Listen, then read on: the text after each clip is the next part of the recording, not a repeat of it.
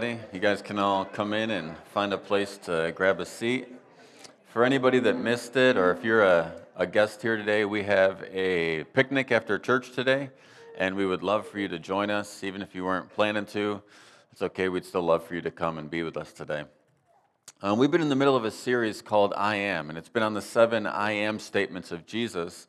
And today we're going to be wrapping up that series. I just wanted to review the 7 I Am statements. The first was, I am the bread of life.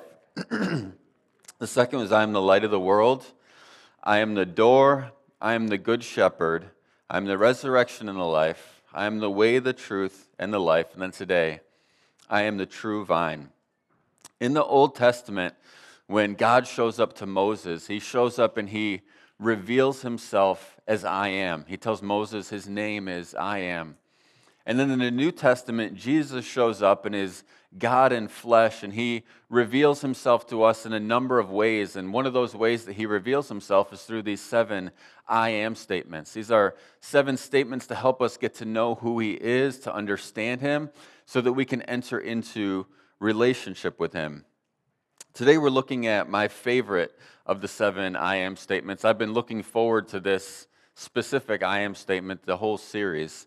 It's actually in one of my favorite chapters in the Bible in John 15, and these are actually some of my favorite words that Jesus speaks in the whole Bible. So today we're going to look at John chapter 15. I want to read to you this morning verses 1 through 8. You can follow along. It says, Jesus speaking himself, and he says, I am the true vine, and my Father is the vine dresser. Every branch in me that does not bear fruit, he takes away. And every branch that bears fruit, he prunes, that it may bear more fruit. You are already clean because of the word which I have spoken to you. Abide in me, and I in you. As the branch cannot bear fruit of itself unless it abides in the vine, neither can you unless you abide in me. I am the vine, you are the branches. He who abides in me, and I in him, bears much fruit. For without me, you can do nothing. If anyone does not abide in me, he is cast out as a branch and is withered, and they gather them and throw them into the fire, and they are burned. If you abide in me, and my words abide in you, you will ask what you desire, and it shall be done for you. By this my Father is glorified, that you bear much fruit, so you will be my disciples.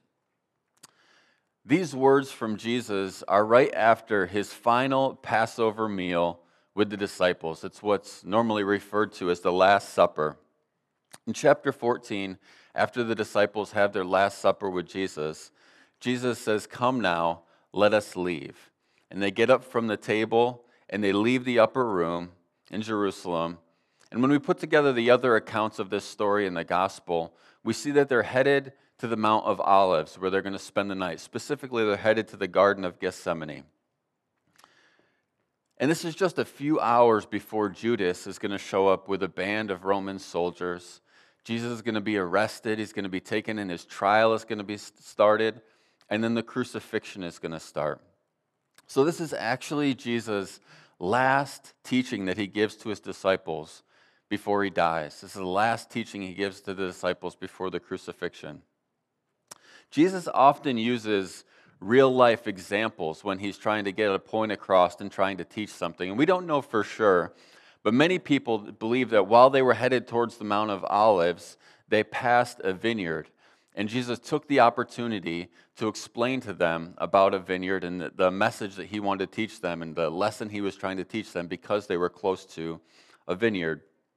And most of these disciples had been around vineyards a lot. There was vineyards around the areas where they had been traveling and ministering. So it would have been something that was very common to them and something that they would have understood what he was talking about. The main point in this scripture is actually found in that last verse that I read, John 15:8. It says, by this my Father is glorified, that you bear much fruit, so you will be my disciples. So that makes me want to ask the question, what does it mean to be fruitful, and how do we get there? How do we become fruitful with our lives? Paul actually talks about this specific thing in the book of Galatians, specifically in chapter 5, verses 22 and 23. He says, but the fruit of the Spirit is love, joy, peace, forbearance, which means patience, kindness, goodness, faithfulness, gentleness, and self-control. Against such things there is no law. When he says against such things there is no law, what he means by that is there's no limit to the amount that these things should be present in our life. These things should be in abundance in our life. The way this was written in the original language, it was referred to as the fruit of the Spirit, not the fruits of the Spirit. And that's because each one you could look at as like a cluster of grapes with 9 different grapes on that cluster, and each one of them is to be present in our life. We don't get to say, well, I'm joyful, but I'm not really patient. If you were to say that to Paul, Paul would say, well, then the fruit of the Spirit is not in your life. It means all of these things are to be present in our life. So how do we become more fruitful? That's the main question I want to look at today. How do we become more fruitful in our life? If that's what God wants from us, is for us to be fruitful, that he might be glorified, how do we become more fruitful? There's 3 ways in this scripture that we read this morning that I see that Jesus shows us that we can be more fruitful in our life. The first one is we become more fruitful when we abide in Christ. This is in verse 4 and 5. It says, "Abide in me as I abide in you. No branch can bear fruit by itself. It must abide in the vine. Neither can you bear fruit unless you abide in me. I am the vine, you are the branches. If you abide in me and I in you, you will bear much fruit. Apart from me, you can do nothing." So in this analogy that Jesus uses, there's himself, and he refers to himself as the vine. Then there's the branches, which refer to us. And then there's the gardener or the vine dresser, which refers to the Lord. The word abide is used over and over in this portion of Scripture that we read. In fact, in just those 8 verses, it's used 10 times. 10 times he uses that word. And if you have a different translation, maybe you have like the NIV or something like that, a lot of other translations use the word remain. That's another great translation, to remain in Christ, to stay in close relationship with him, to stay in communion with God. There will be no fruit in your life or in my life apart from our connection to Christ. When we exemplify his character, when we stay connected to Christ, when Jesus dominates my life, I exemplify his character. When my flesh dominates my life, I exemplify my character, and that's not a good thing. Paul says it this way in Romans 7:18. He says, "I know that in my flesh nothing is good." Somehow in American Christianity, we kind of get this strange idea that we're like great people and we just need to be like polished up and cleaned up a little bit. Like we're really good at our core.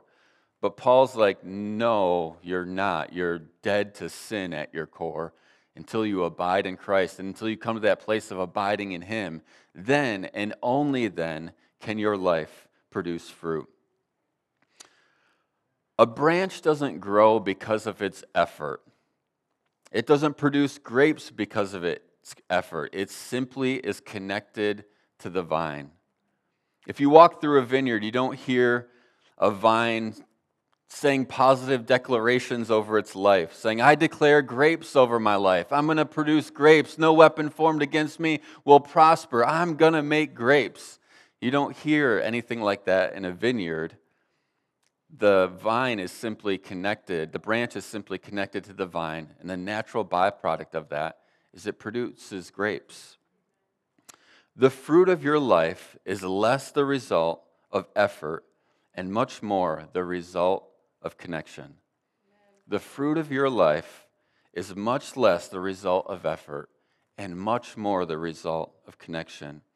Walking day by day, hour by hour, moment by moment, breath by breath, connected to Jesus.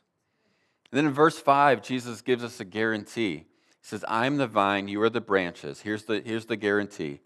"If you abide in me, you will bear much fruit. Apart from me, you can do nothing." There aren't very many things in life that you can guarantee. In fact, if I'm talking to a salesman and he tells me he guarantees something, I usually pretty much leave and walk away right away because I know there's not much that's guaranteed in life. But if Jesus gives you a guarantee, that right there is a guarantee you can count on. And if you want your life to be fruitful, if you want to produce fruit that glorifies the Father, you have to learn to stay connected to Him. So how do we abide? How do we abide? Like, nobody would ever use that word in their normal everyday language. So, like, what is abiding, and what does abiding look like in our daily life? What does it look like for you when you're going to work tomorrow morning, or when you're chasing your kids, or when you're doing whatever you're doing? What does abiding look like? The definition of abiding that I came up with is abiding is conscious awareness of God. Abiding is conscious awareness of God. It's not bulldozing through your life as if He doesn't exist, but it's staying connected to Him. It's thinking about Him. It's being aware of Him throughout your day. Jesus says if you want to produce fruit with your life, you can't be a lone ranger. You can't just go through life as if He doesn't exist. You have to stay connected to Him. I'll give you an analogy of conscious awareness. I wear this ring right there all the time. I put it on, I don't know how many years ago. I was wrong about this the other day. Maybe 19 years ago? 19 years ago, I think.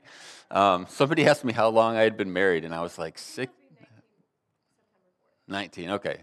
That when Phil McNeil was here, our guest speaker, his wife asked me how long I'd been married, and I said 15 years, and she's like, "Well, your daughter's 16." So I was like, "Oh yeah." I'd been at church 15 years. I was just confused. I've been married 19 years. So I put it on a long time ago, and I don't even think about it. In fact, the only time I think about it is if for some reason I have to take it off. And then if I take it off, then it feels all weird, and I'm like, "Oh yeah, I guess I'm not wearing a ring." But I just don't even think about it because I just wear it all the time and it feels normal. Let's say that a wealthy person came up to you and said, I have a proposition for you. I have an assignment for you. And I'll give you $1 million if you can complete the assignment.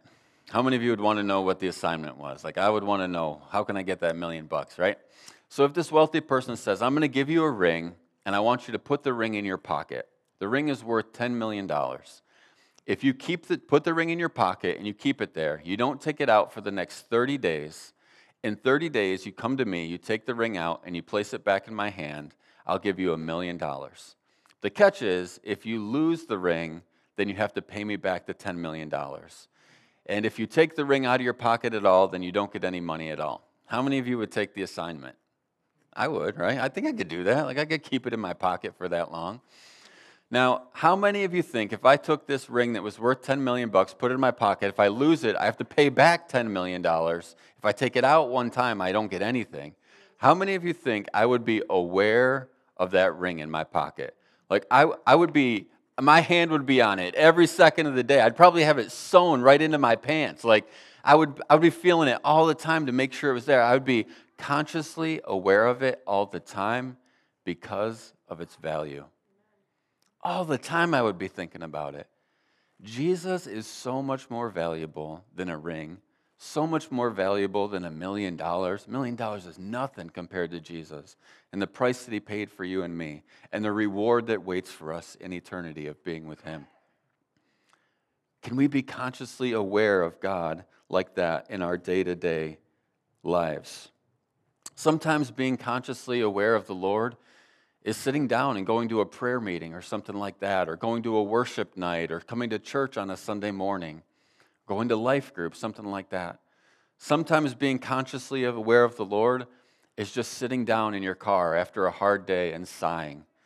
And you don't even hardly have words to say, but you just sit down and God knows what you've gone through, and He knows what you're feeling, and you're just letting Him into that moment. Sometimes being consciously aware of Him is sitting and crying when you're hurting and going through a hard time, and you're just being honest with the Lord about where you're at. Sometimes it's momentary thank yous when you experience something awesome in life and you realize it was a gift from God, and you just under your breath say, God, thank you for this moment. Sometimes it might be snapping a picture of something that you think was beautiful and just saying, thank you, God, for that thing. Sometimes it's saying, you know what, God, I can't do this on my own. This thing is too big. It's too difficult. I don't know how to handle this situation. I need you to come and walk through this situation with me. Just simply turning your heart to God is being consciously aware of him. If you look at this branch here, it looks like it's doing okay. It even looks like it might be able to produce fruit. But this branch is destined to die. You can see right there, it got disconnected. I cut it off a tree out front this morning. Sorry to whoever's responsible for those, but I broke your tree. This branch has no hope of bearing any fruit at all. It's not possible. You could tape fruit to it. You could staple some grapes up to it or something like that, or maybe tie a cherry-like stem on it so it looks like it's bearing fruit. But it has no hope of ever bearing fruit because it's totally disconnected. And our life is just like that. There is no hope of any of us bearing any fruit in our life unless we are connected to him. But if we abide in him, he guarantees that we can produce fruit. I just want to take a minute this morning. We're going to take a ton of time, but I just want to take a minute, and I just want you to practice turning your heart to the Lord. Maybe you need to close your eyes just so you're not distracted or thinking about other stuff or looking at other stuff, but just maybe close your eyes and just turn your heart to him. Just invite him to come and be with you right now. Maybe thank him for something good in your life. Maybe be honest with him about where you're at if you're having a hard time. If you feel distant from him, tell him. Just begin to become aware of him right now.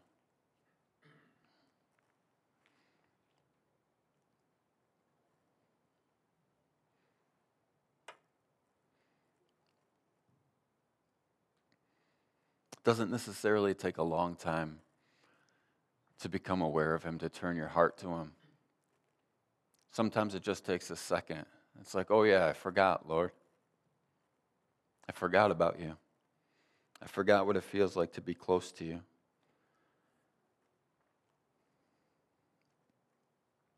You can open your eyes. That's what the Lord is looking for from us all throughout our day. Abiding in God means being aware of him as often as possible. One super practical thing that I do in my life to abide in the Lord is every single day when I come into church. I work here, so I come to church every day. Every single day when I come in, I walk into my office, and when I walk through the door, I say, okay, Lord, let's do this. Whatever the day is going to hold.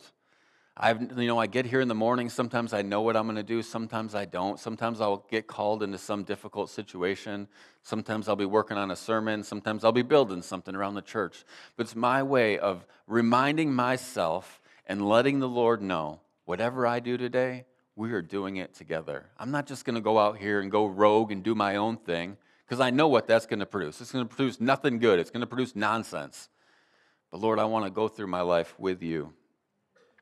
The second thing he says is we become more fruitful when we are lifted up by Christ. This is in verse 1 and 2. He says, I am the true vine, and my Father is the vine dresser, or the gardener. Every branch in me that does not bear fruit, he takes away. And every branch that bears fruit, he prunes, that it might be more fruitful. This verse is kind of confusing to people, and it gets worse if you're reading the NIV Bible, because it says you would be cut off. And so people read that verse and they kind of think, like, if I'm not being fruitful, does that mean the Lord is saying he's going to cut me off and send me to hell? I don't actually think that that's what verse 2 is saying, and I'm going to explain to you why. The first reason is because I think that verse 6 actually speaks to that very issue. In verse 6, he says, let's see here, if anyone does not abide in me, he is cast out as a branch and is withered, and they gather them and they throw them into the fire and they are burned. So I actually think that that is a reference to Judgment Day. And I think that what verse 6 is talking about is people that have totally and completely rejected Christ. People who don't abide in him at all. People who don't have relationship with him and don't want relationship with him. So I think that that's what verse 6 is talking about. So then it kind of begs the question, what is verse 2 talking about then? So I looked into this a little bit, and if you look in the Greek word that Jesus uses here is the word airo, A-I-R-O. And it means a few different things. It has 3 different definitions. The first one is to take away. The second one is to lift up and move from one place to another. And the third is to lift up, take up, or pick up. So to understand what Jesus is saying here, and the disciples would have understood this, but we wouldn't without what I'm about to tell you. You have to understand what vineyards were like in those days versus what vineyards are like now. We actually have vineyards around here. We're kind of like wine country around here. And if you go and you look at vineyards, they have vines that are growing on strings or wires or sometimes like up a fence or a trellis or something like that. So the vines are growing up. In those days, that is not how vines were. Vines were just simply laying on the ground. Vineyards were on the ground. They were laying on the ground. And when these vines were laying on the ground, the fruit was susceptible to some enemies. The fruit was susceptible to things like insects and animals and mold and fungus and disease. So when the gardener would come around and it would see a branch that either bore fruit, but that fruit was getting eaten away or destroyed by some of these various things, or a branch that wasn't bearing much fruit at all, what they would do is they would take that branch, they would lift it off the ground, and they would put a rock under it to get it off the ground, to get it away from those things that were destroying it. Or sometimes they would take some sticks and they would break them in the shape of a Y, and they would pound it into the ground, and then they would lay the branch and the vine across those sticks to get it up off of the ground. So to me, verse 2 is actually much more encouraging than it is scary. It's what Jesus is saying is that when we're producing fruit, but that fruit is getting destroyed by the environment we're in, or when we're not producing much fruit because of the situations that we're in, when we're down, when we're discouraged, He comes alongside of us, picks us up, and props us up so that we can begin to produce fruit. He doesn't discard us and throw us away. He's the God that comes alongside of us when we're discouraged, when we're not producing fruit, and He lifts us up. He changes our environment. He deals with our enemies so that we can begin to be fruitful. The way David said it in Psalm 3:3 is, "You, O Lord, are a shield for me, the glory, and the one who lifts up my head." If you know at all what's going on in David's life in Psalm 3, David is super discouraged. How many of you know dealing with rebellious teenagers can be discouraging? Well, David deals with that on steroids. His son Absalom comes and literally he starts a coup and tries to overthrow David's entire kingdom. So like he's got it going on real bad with his son. So he's super discouraged, he's frustrated, and he said, "God, when I'm in that place, when I'm not being very fruitful because I'm discouraged and frustrated, You're the God that comes along and lifts up my head. In fact, You're also a shield for me, and You protect me from the things that are trying to attack me." Maybe some of you who are here this morning feel like you're not being very fruitful in your life. You're looking at your life and it's like, I don't see a whole lot of fruit around me. I feel like I'm struggling, I'm discouraged, I'm frustrated. This morning, God wants you to know He's the God that comes alongside of you and picks you up and breathes life back into you, prunes back the places that need to be pruned so that you could begin to bear fruit. Psalm 145:14 says, "The Lord upholds all who fall and lifts up all who are bowed down." Maybe this morning some of you feel like you're bowed down, and what that kind of looks like is just being beat up by life. There isn't one of us who's here this morning who haven't been in that place where we were just beat up by the circumstances of our life. And this morning, God wants you to know that when you're in that place, that you've been beat up by life, He's not going to come and discard you. He's not going to cut you off and throw you away. He's going to come and He's going to lift you up so that He could encourage you and you could begin to produce fruit. Man, I'm so glad that I serve a God that doesn't just want me to produce fruit. He also enables me and empowers me to produce fruit. He doesn't just leave me out there on my own to produce fruit, but he comes along and picks me up to help me produce fruit. The third way we become more fruitful is when we're pruned by Christ. This is in the second half of John 15:2. It says, "In every branch that bears fruit, he prunes, that it may bear more fruit." The word that Jesus used there for pruning is actually the word that we get the English word cathartic from. Cathartic means like something that's cleansing to your soul. So what Jesus is saying here is that when he comes to prune us, he's actually cleansing our soul. Of the three ways that I gave you this morning to become more fruitful, pruning is the most uncomfortable. And it seems like for most people today, comfort is the goal of their life. Like if anything is uncomfortable, we want to get away from that thing that's uncomfortable as quick as possible and get back to whatever is comfortable. And what Jesus is saying here is the goal of our lives can't be comfort. The goal of our life has to be to produce fruit so that it would bring him glory. One thing that's hard about Jesus pruning is, sometimes he says here, every branch that bears fruit, he prunes. And sometimes that can be hard and discouraging, and it's hard to even understand what he's doing because you feel like God, this is the place in my life that's actually going well. I am producing fruit here, and then you show up with scissors. I thought this was something that was going well in my life, and then you show up to prune that place. And the only reason Jesus shows up to prune the places in our life that are bearing fruit are so that it can actually bear more fruit. I had a friend who bought a house a while ago, and when he bought the house, there were some blueberry bushes on the back of the property, and he was pretty excited about these blueberry bushes. He loves blueberries, and he likes to eat them with his breakfast in the morning. So he was super excited when they found a house that they loved, and then it came with these blueberry bushes. So the first year they were in the house, he went out and he was able to get some blueberries, and he was excited about it. There weren't as many blueberries on the bush as there was when he came and looked at the house before they bought it, but there was enough blueberries there that they could enjoy them.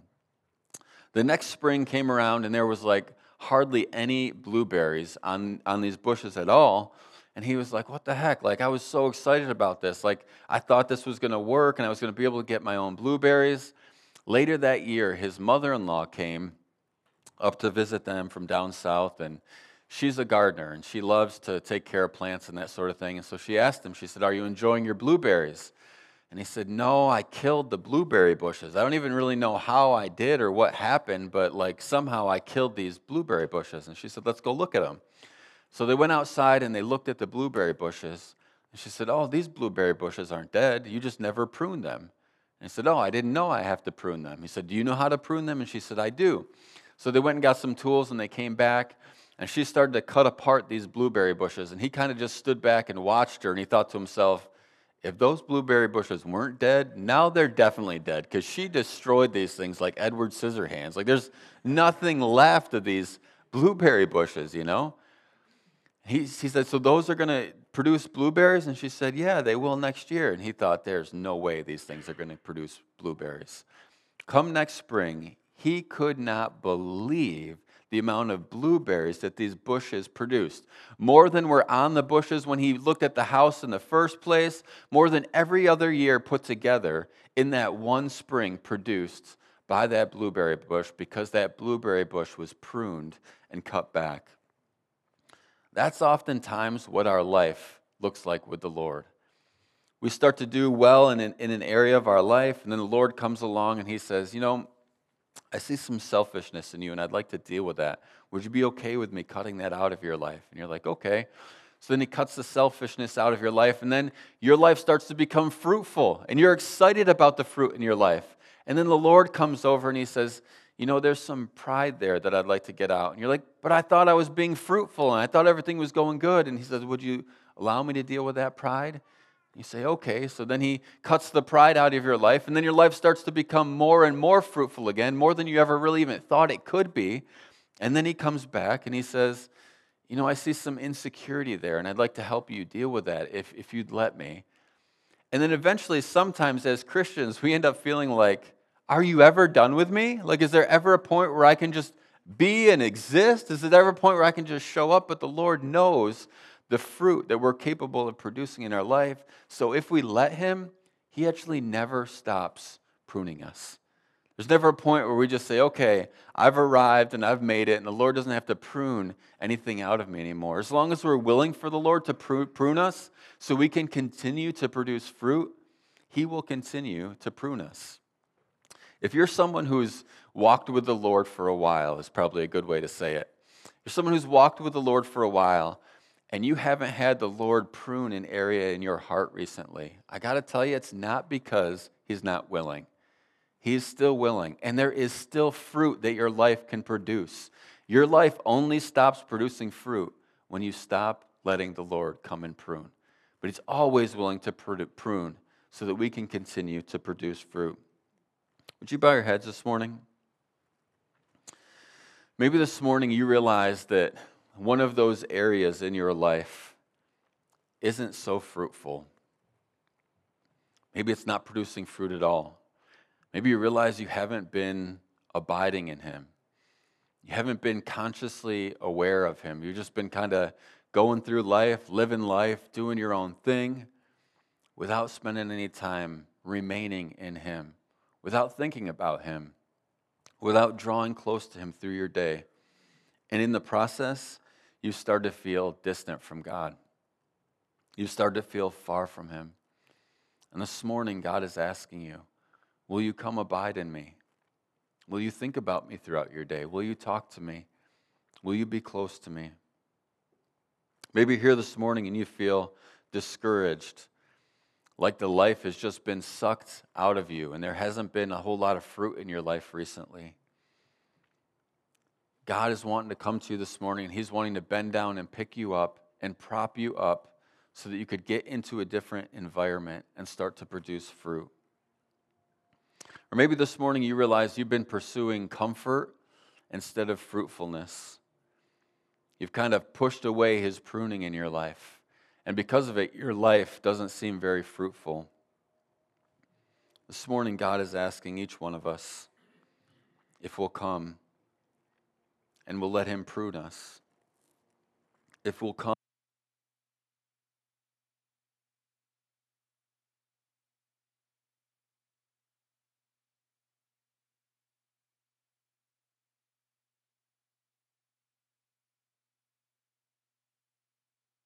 that they would fall in love with you all over again.